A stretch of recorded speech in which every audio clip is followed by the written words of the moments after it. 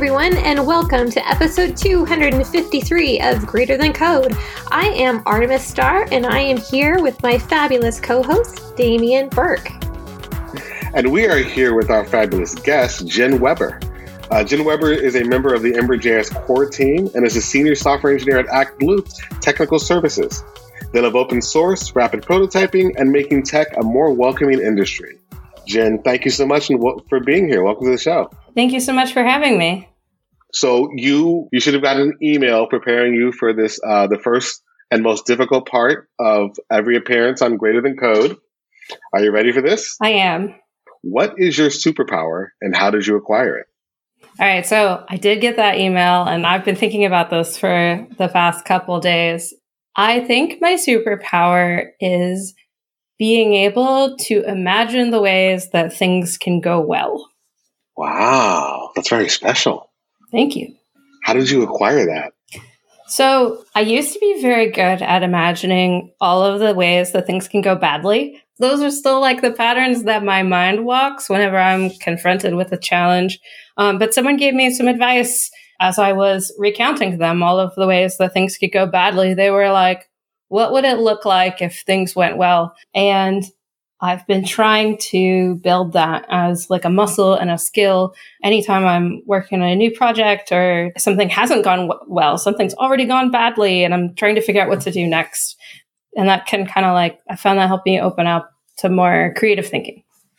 It seems like, I really think that is a superpower. I'm just, in order for things to go well, for us to manifest good things toward a good direction, we have to be able to see the steps to get there, imagine ourselves walking in that direction to be able to do it. And if we're caught in a loop of worrying about all the things that are going to go wrong, anticipating those things going wrong, then it's like we're going to be waiting for them and doing things that help bring those things that we don't want into being. So if you find yourself in this mode, it sounds like this is something that you struggled with and learned this adaptive skill to break out of this pattern. So what kind of things do you do? Do you tell yourself things or ask yourself certain questions, or how do you snap out of that mode and get to a better place where you're thinking about things in a sort of positive frame? Sure. I think for me, the first step is just recognizing when I'm in that negative loop and kind of accepting that it's my first reaction, but that doesn't need to be my conclusion to my thought process.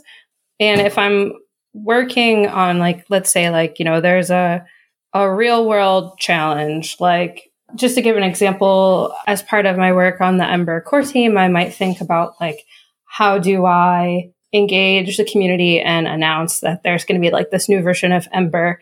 And if I imagine things going badly, I imagine oh, wow, nobody even retweets it a single time.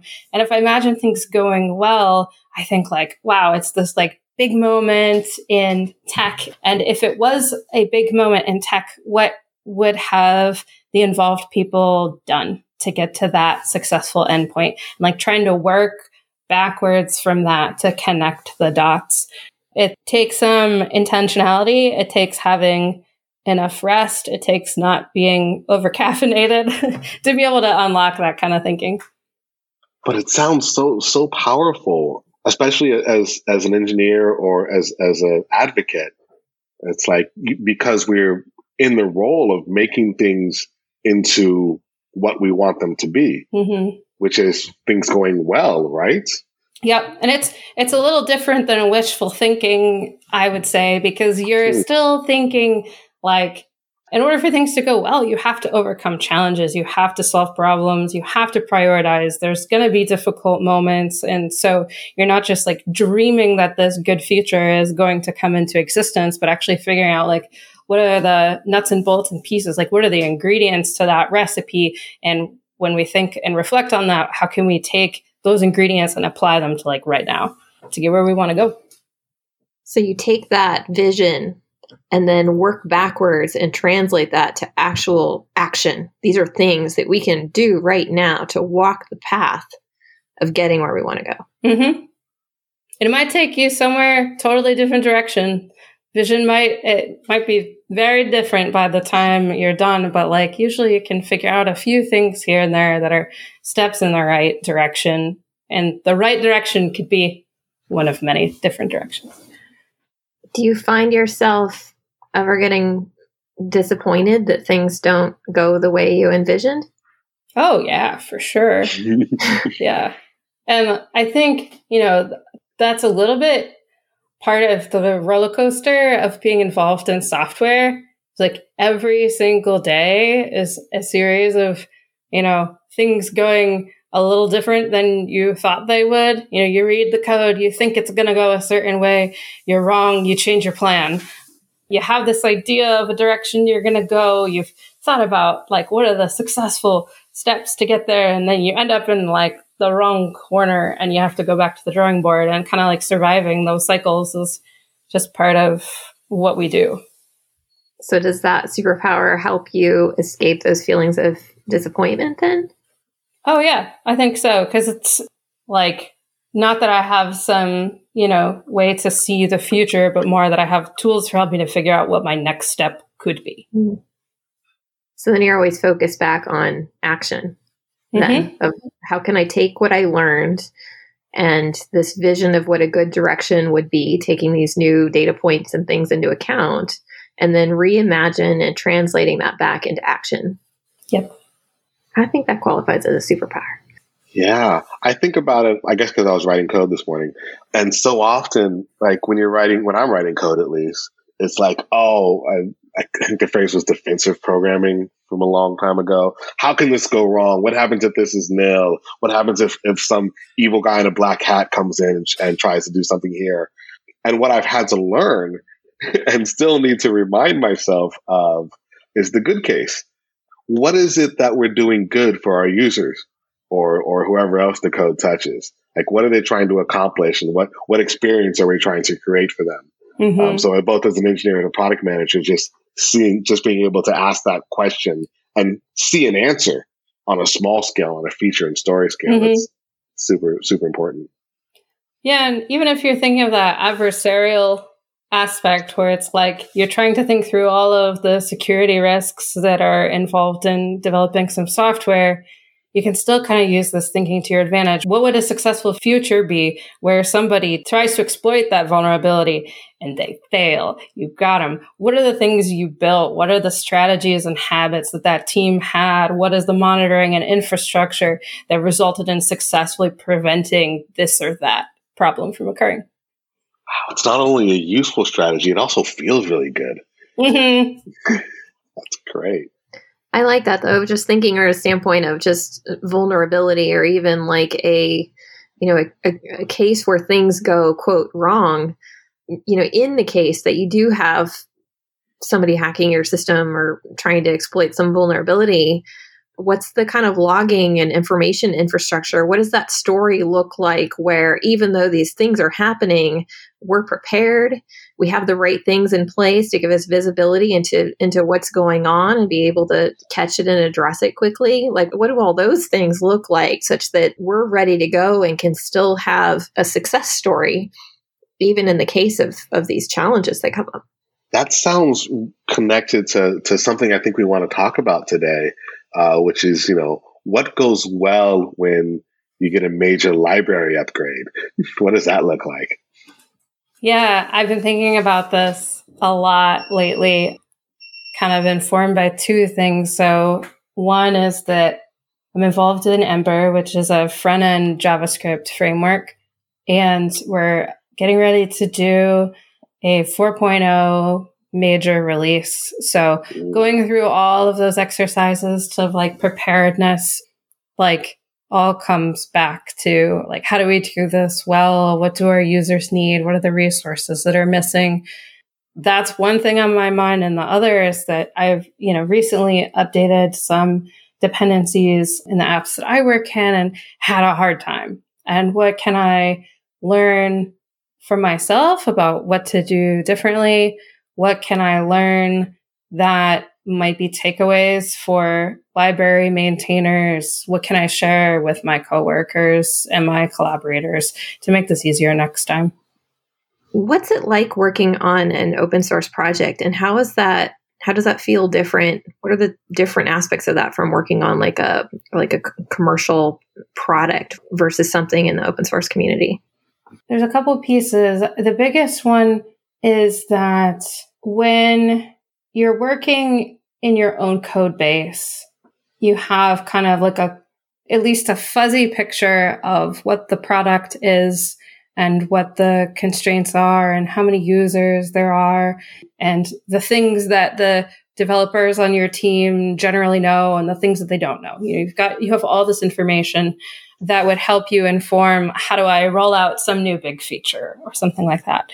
And when you're working in open source, your universe of possible products and developers and users is huge. Like, you could never write down a list of all the ways that somebody is going to be using that software. And so it becomes really different than having a set of like well-defined product requirements. You know, we want to get from point A to point B. It's like we need to give everybody a path forward, even though they're using this tool in all these different ways.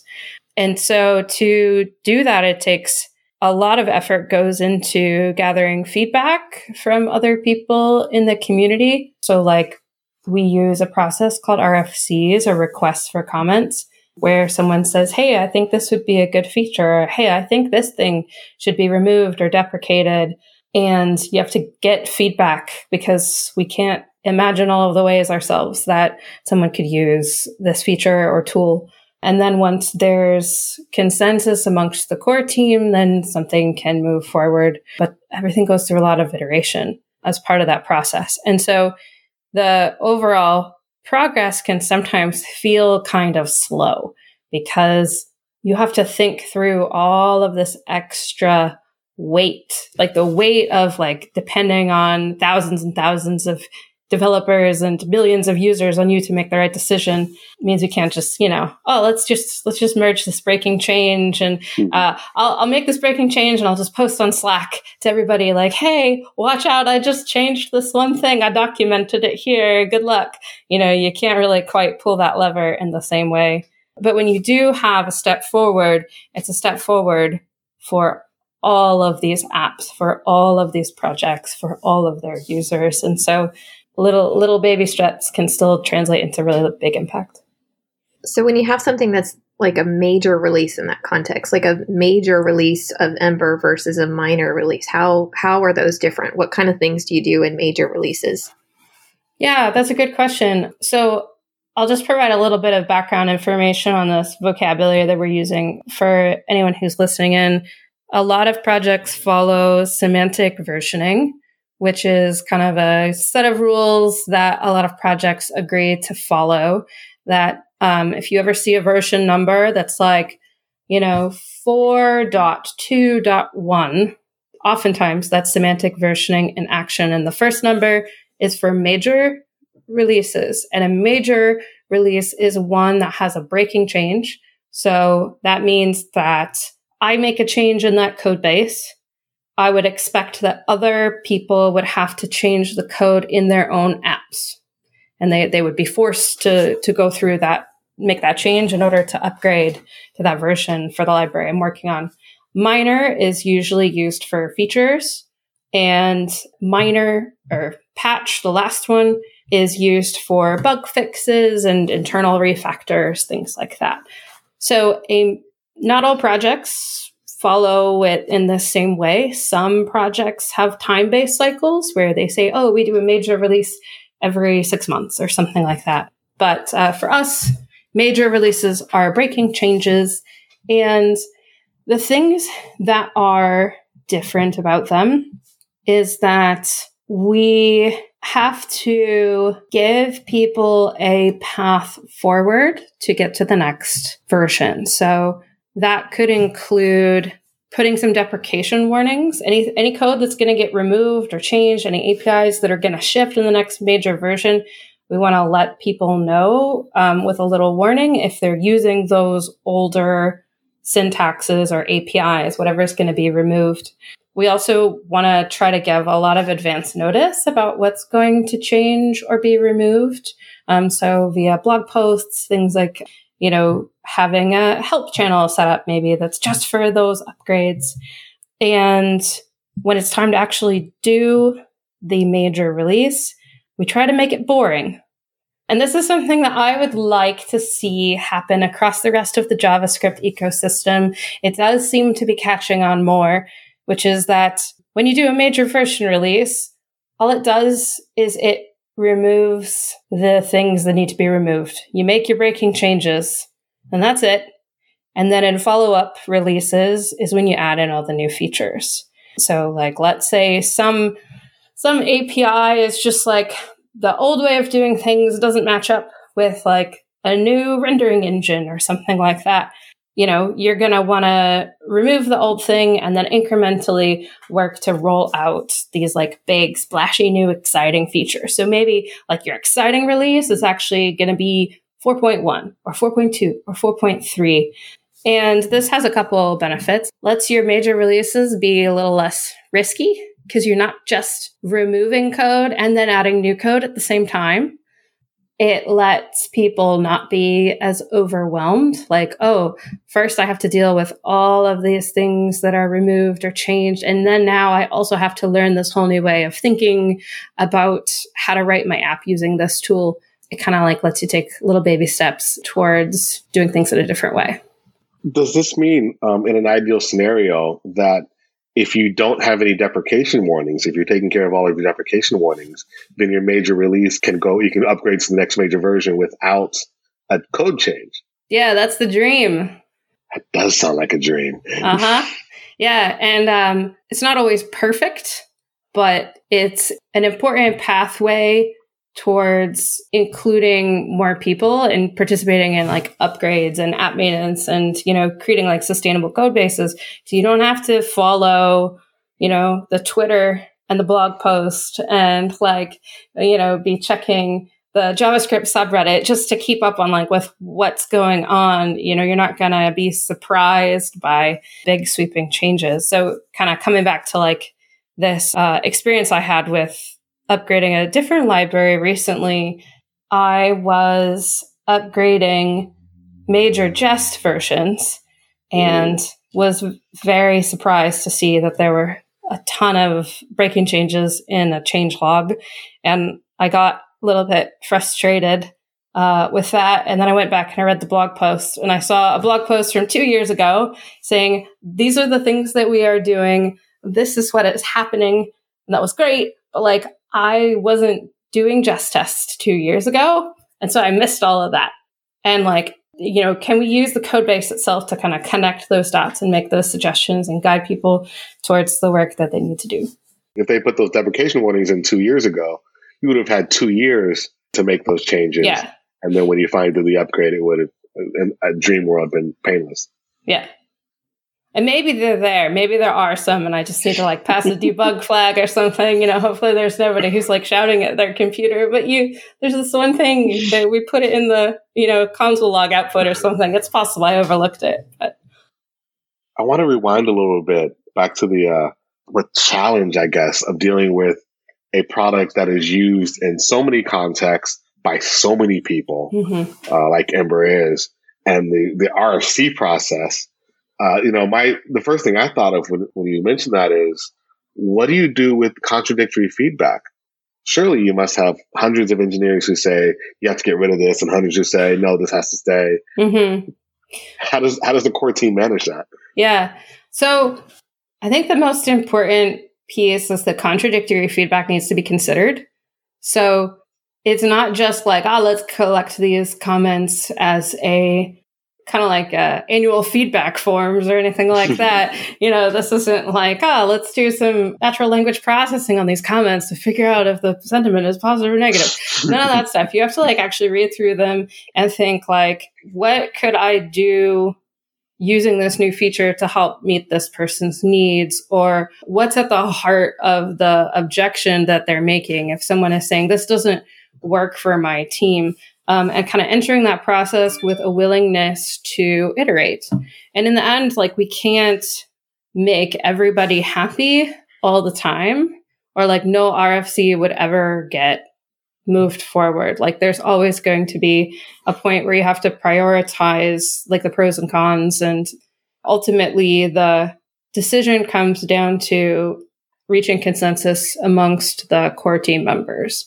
And so being able to say as a group, we believe that the feedback has been considered. We believe that the iterations have been incorporated, that people's concerns have been addressed, or like we're going to work to create tools that make, that problem be not a problem for them, and find a way to move forward with whatever the proposal is. Or sometimes the proposals don't move forward. Sometimes they get closed. Is the work you end up choosing to do primarily driven by this feedback process, or do you have some visionary leadership within the core team that drives a lot of things forward that aren't necessarily coming via feedback? That's a good question. I think it's a little bit of both. So certainly a lot of RFCs have come from the community and from people asking like, hey, can we have like this better way of doing things? I have an idea. And then other times, you do have to have that visionary leadership. So to give an example, we have just started doing, well, I shouldn't say just started doing that. I think it's been like 2 years now. We've started doing this process called additions, where if there's like a big splashy set of cool features that are meant to be used together, we give it a name. And that's separate from the breaking changes process. Ideally, we can create nice new splashy sets of features without breaking people's apps. And trying to design that experience isn't something that you can just kind of piecemeal, through RFCs waiting for feedback to come through. There were quite a few members of the core team that designed a new way of building Ember apps that was better aligned with focusing on HTML as kind of the core of building for the web, and focusing on JavaScript features as opposed to requiring developers to know and understand special APIs and syntaxes, so you can just write JavaScript classes instead of needing to understand what an Ember object is. And so kind of aligning ourselves more with the skills that everybody who works in the web has at least a little bit of. And that took a lot of brainstorming and a lot of planning. And ultimately, introducing those things still follows an RFC process. Somebody still has to say, here's the thing we want to change or do or add. Here's the greater vision for it. But like to get that big picture look still requires the big thinking. And so like the core team, I don't even know how much time. They must have spent countless hours trying to hash out those details. How big is the core team? So there's several core teams. Wow. If you say like the core team as a whole encompasses people who work on the data layer, the command line tools, the learning tools, and then like the framework itself. And I want to say, I could look this up. It's like upwards of 30 people, I think. Wow. Can get you the exact number later. But yeah, everyone's kind of got their different area of domain. And so all of those teams also have to coordinate around these major releases because we want to make sure the work that we're doing is complementary. If we do the framework improvements, but we don't fix up the docs, we're like not on the good path for a successful release.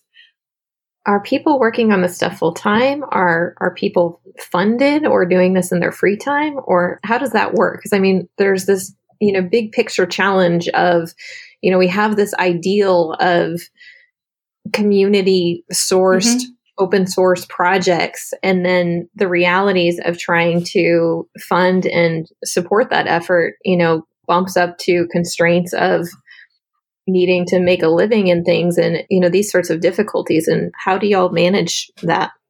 It's a mixture. So the Ember project is fortunate to have a major player, LinkedIn, that uses Ember. And so some of the core team members, their work on Ember is part of their LinkedIn work. because if the framework's doing well, then LinkedIn projects are going to be doing well. There's also a number of people who are consultants or who run consultancies that do Ember work. They're involved. Their voice is like an important part of making sure that, again, we're serving a variety of apps, not just like, this is like this tool that's just for the LinkedIn website, but it's like they've seen so many different kinds of apps. They're working on so many different kinds of apps right now. And then there's people who help out on more of a volunteer basis. And so I've been, in my past work, it was at a different job. It was part of my job responsibilities to participate on the framework core team.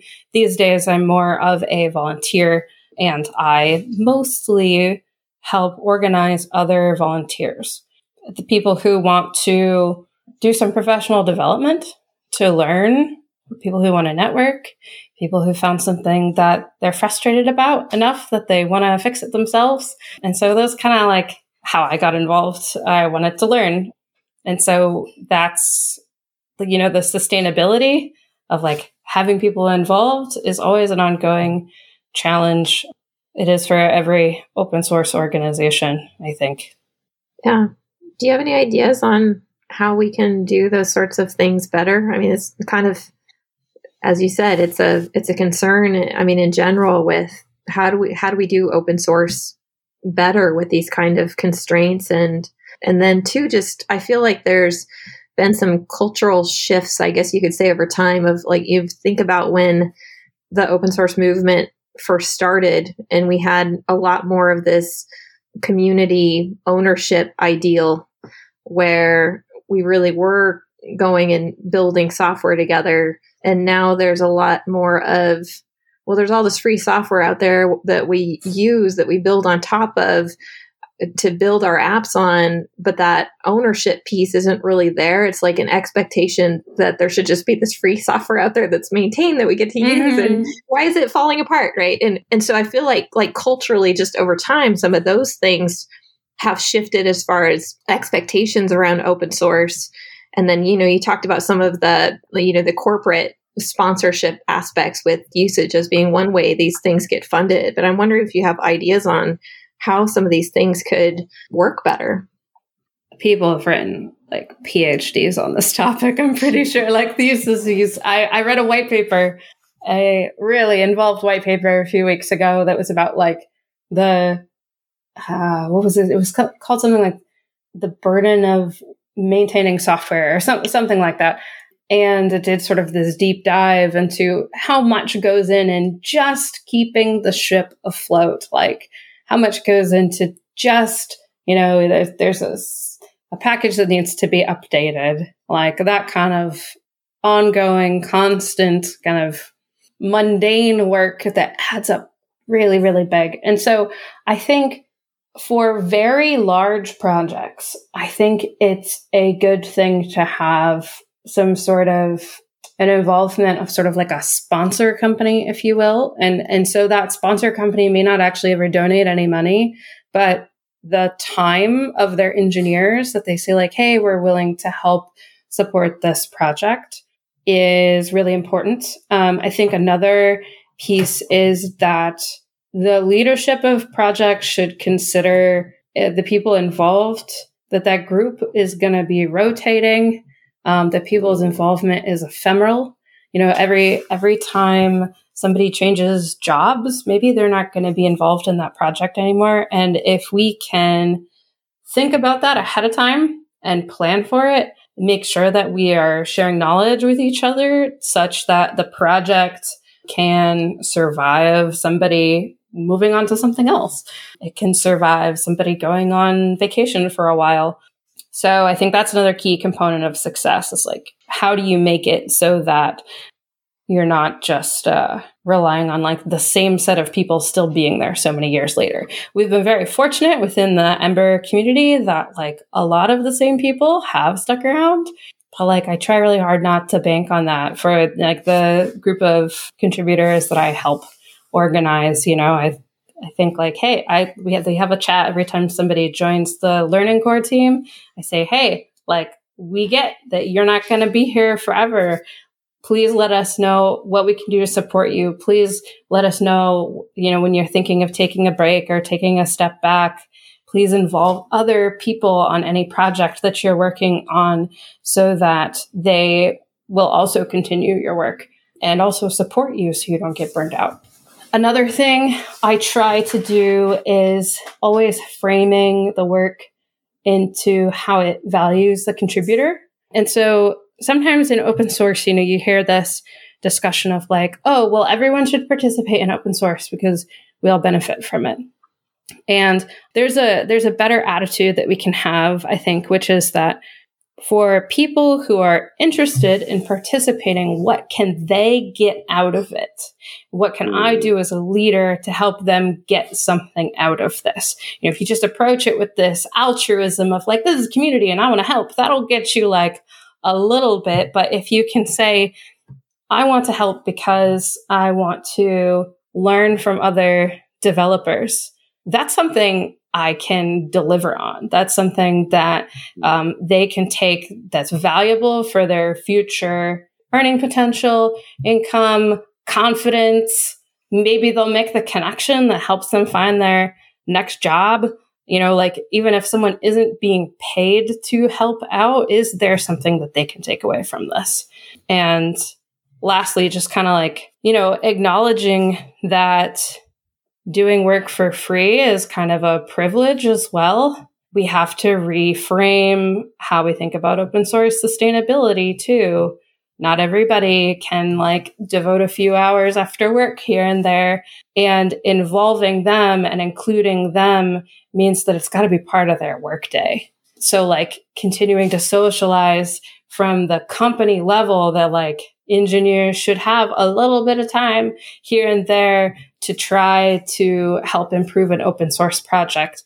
Everybody doing that just a little bit helps with quite a few of the problems that these projects face.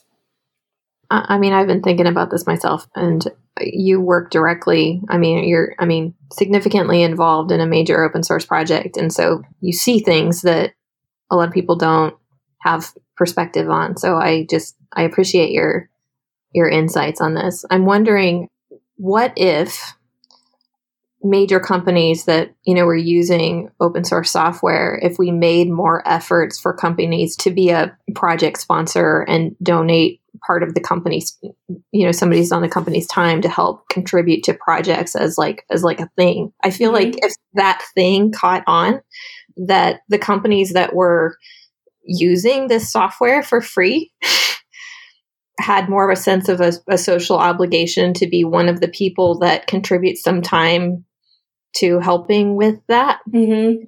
I get some companies that are big enough too. It's probably easier and they have more interest in those sort of things. But I feel like if we could make that more of a thing, that would be useful. Because as you're saying, it's like somehow, realistically speaking, this has to be something that can be worked into the workday for us to be able to support and sustain these things. Mm-hmm. And people that can do that outside of their workday as an extra free time thing, it really is a privilege. Yeah, I think a couple of strategies that can help here are to frame it in the value to the company and frame it into the value as a value to the users, frame it as a value to the engineering team. So rather than like having it be like, oh, you use free software, you should do this thing. Instead, more like engineers, we always need to learn constantly in order to keep improving our own skills and to keep up with how things that are changing.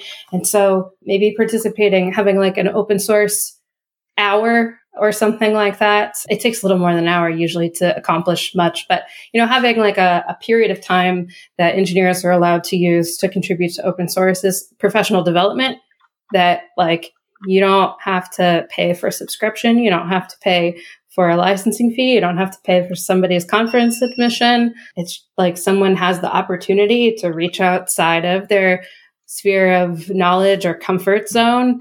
And it just so happens that if they succeed, it'll benefit your company, maybe indirectly. Another piece is like, what's the value to the users? So there were a bunch of people who all contributed effort towards bringing some improved linting tools for the template system within Ember.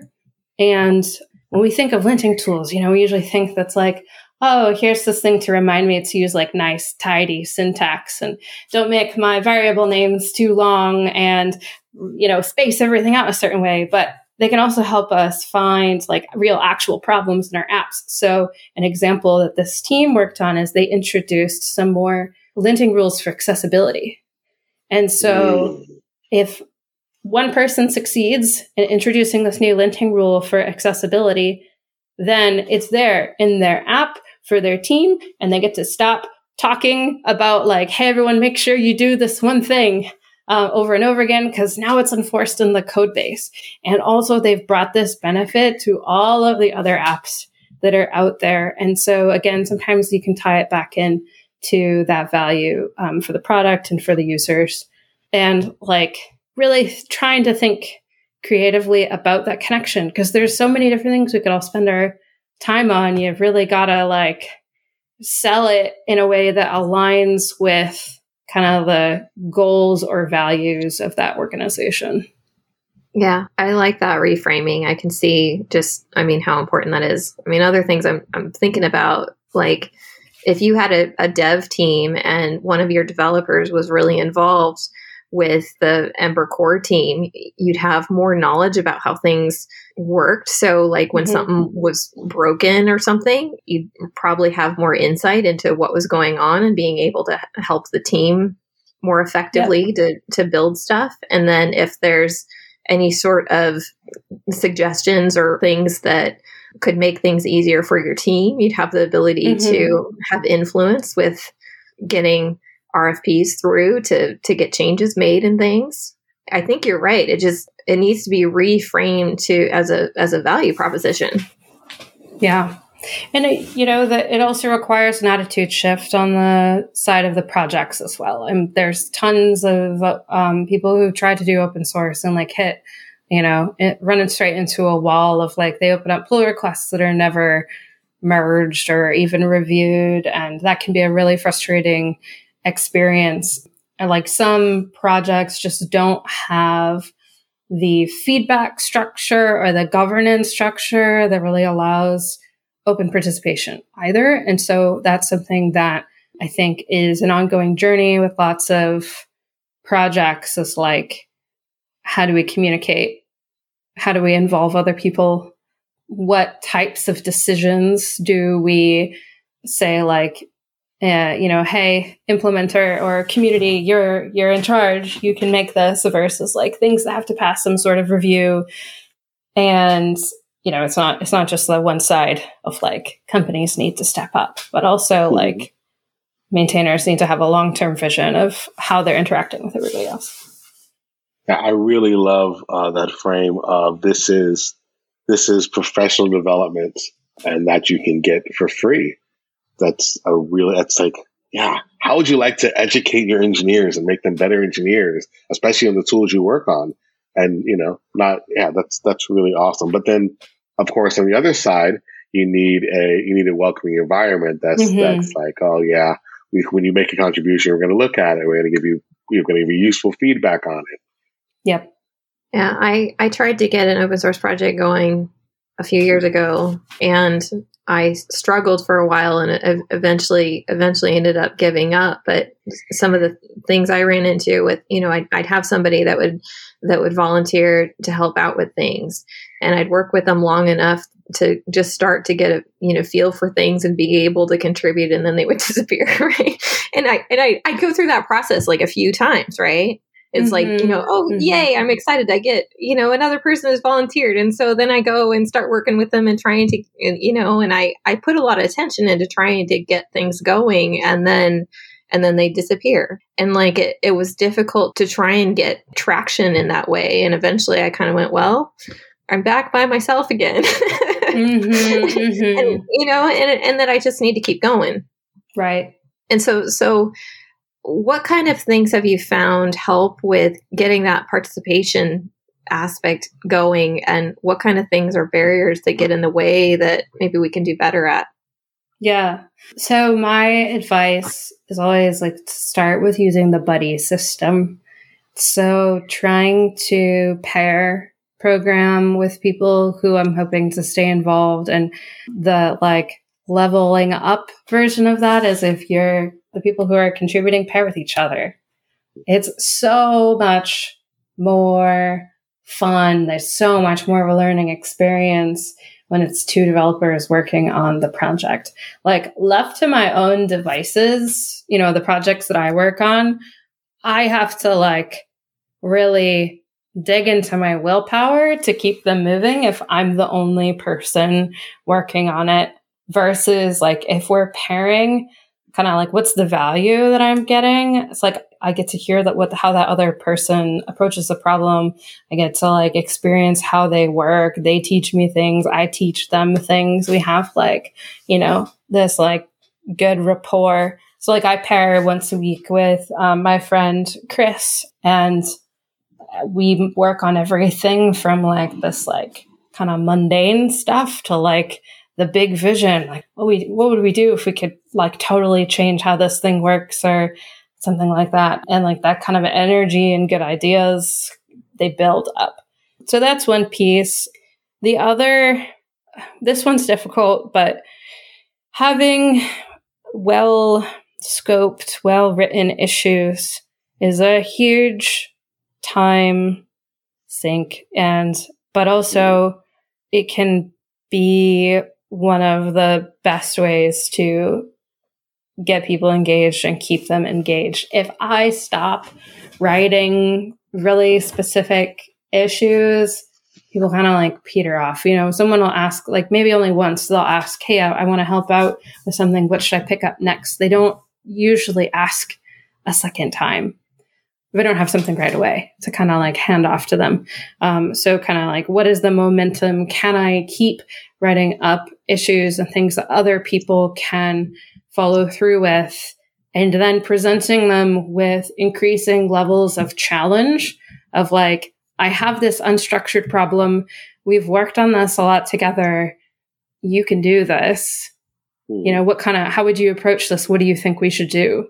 I don't necessarily say you can do this, because this is, it's more of a subtle cheerleading that's happening than that. But, you know, I'd love to hear your proposal of what should happen next is like is a really powerful moment. And sometimes that can be the thing that catapults somebody into taking more ownership of a project and like gathering together other people to help them out. And then like, you know, people do come and go, but like the commits are still there. So that's something, right? Like, you know, things have taken some steps forward. Yeah. People come and go. And that's like something you know you have to accept on an open source project, but it happens in other places too, you know. Like no team stays together for all of eternity, right? Is the project going to live on, and how can you make it so that it does? So these are very good lessons even for that. Yeah, it seems like just investing in thinking about, you know, we were talking initially about planning for the success case even when things happen, right? So if we think about the case of, okay, people are going to leave the team. What's the success case look like? Imagining the way that things go really well when people are leaving the team. What does that look like? What are the things that we wish we had in place to be able to ramp people up quickly, to be able to find new people to work on the project quickly? You know, all of those things that we can think about. And, you know, open source has this to a much larger degree and challenge so that, you know, you really have to think about it a lot. Where on like a commercial project, it's one of those things that often happens when you wish it wouldn't, you know. And a lot of things I see in corporate companies is, you know, you'll have like a management change, or, you know, something will happen with the product that upsets a bunch of people, and then you'll have like exodus phase on the project, and then, you know, ending up often rewriting things because you lose your core knowledge on the project and nobody knows what's going on anymore. And it actually becomes easier to rewrite the thing than to figure out how it works. And, if we had imagined the ways that things could go well and prepared for those, sort of circumstances, maybe we wouldn't be in that situation. Yeah, you mentioned something really important there too, which is like what can we do to help people spin up more quickly on something? That's another big piece of sustained engagement, because you kind of just need a group of people spun up quickly. You need a group of people who can figure out the next steps on their own. And so, we've spent a lot of time with the projects that I work most actively on, making sure that everything is there in the README, making sure that, if you run npm start, that things work. Even if you're running it on a different environment, like those types of little things, reducing those barriers can also go a long way. And just widening the pool of people who could potentially help is another big How do you do that? Right? Because you're a core contributor on the project. You have the curse of knowledge. You have a development machine that is tightly honed to work on this project. That's a great question. I do have the curse of knowledge. So being easy to reach, so that if people do encounter problems, that they can find you and tell you, which can be it can be a small step, just like making sure that, if you have a documentation page, it's got a link at the bottom that's like, found a problem, open an issue, that sort of thing. Also, I'm pretty active on Twitter. And so sometimes other contributors, experienced contributors, they'll spot something that somebody else has posted and they'll say, hey, Jen, take a look at this. And they bring it to my attention. There's kind of this team effort to uncover those gaps. Another aspect is just working in the open. So having open meetings, having open chat channels, places where people can interact with the people leading the projects. They can come to the meetings, things like that, means that we're more likely to hear their feedback. And so if we get feedback, hey, this thing was difficult, making sure that we address it. Wow. That's awesome. I'm really big into user experience driven design. And so what I try, we've been talking about maintainability a lot. We've been talking about the code and versions and things, but coming back to what is the impact for our users. If you accept a user experience driven way of developing software, it means that you're always going to need to be upgrading. You're always going to have to be flexing and changing and growing, because the product of 2 years ago versus the product of today can be really different. The open source library that you needed to rely on 2 years ago versus today, maybe the web app ecosystem has shifted. Maybe there's new ways of doing things. Maybe there's new syntaxes that are available. And sometimes it can be a little frustrating because you feel there's this endless pile of work and we made all these wrong choices back in the day. And now this thing's hard to upgrade and all that. If a different mindset is to think about what do we know today that is different than what we knew yesterday? What are the things we know today about our users that inform our next move? How do these upgrades or improvements or my choice of open source library help the end user have a better experience? And trying to come back to that big picture from time to time, because it can be pretty frustrating. When you get stuck, you think I just tried to upgrade this major version and everything broke and everything's terrible. But what's the feature list look like? How am I going to use this to deliver something better to the users can really help. Wow. So at this part of the show, we usually do reflections and finish off with any final thoughts we had or takeaways from the episode. Damien, you want to start? The big takeaway I got from this is it's perspective. Jen, you mentioned user-driven design, and or user experience-driven design, and I was already kind of really close to that language. But from a perspective of, contributors to an open source project, sponsors, both in terms of engineering and money, and then also users. Like, these are also users. These are also people who are impacted by the work we do.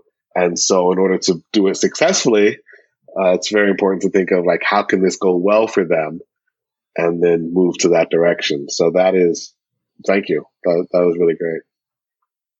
For me, the big takeaway, I feel like I learned a whole lot just perspective wise of what it's like to work on a big open source project. I haven't really had a conversation like this with someone that's, been that involved with a major open source project before. So I found that really insightful. And one of the big questions I asked you about, how do we make this sustainable, and like all the challenges around things. And I know there are big challenges that we face in figuring that out.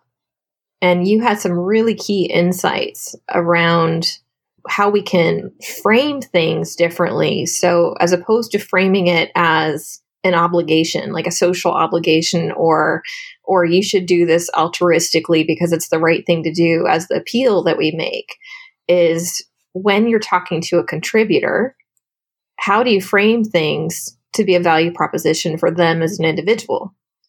When we're talking to a company, how do we frame things in a way so that it's a value proposition for the company to get involved with doing something? And change the way that we frame all these things to be able to get folks involved because they realize benefits as individuals, as companies, as people being directly involved in things. And I feel like if we can do some work to maybe change some of the framing around things, that maybe there's a pathway there to increase engagement and support of open source projects, which I think is one of those things that we really need to figure out. And there's not really easy answers to that, but I feel like some of the insights you came to there are really key in finding a pathway to get there. So thank you, Jen. Appreciate the conversation. So for me, what I'm reflecting on the most is kind of the story that you shared, Artie, of trying to get people involved and like just having them leave. They show up for a little while and then, they disappear, and kind of, where does all that work go? I'm interested to explore a little bit more of that small project life cycle. I was, pretty fortunate to kind of just come in at a time where there was already a well-established community when I started getting involved in Ember. And like, I'd love to, hear more from other people about what are the success stories of those first few steps where someone began this little project and like it really started to grow and take off. It might be something that's, this might be a case where like some of the strategies I described, they work when you already have an established community. So it's like kind of like a catch-22. I know that could be a really cool future episode as like the beginning. Yeah, that's something I'd definitely like to hear about. Well, thank you for joining us, Jen. It was really a pleasure talking with you.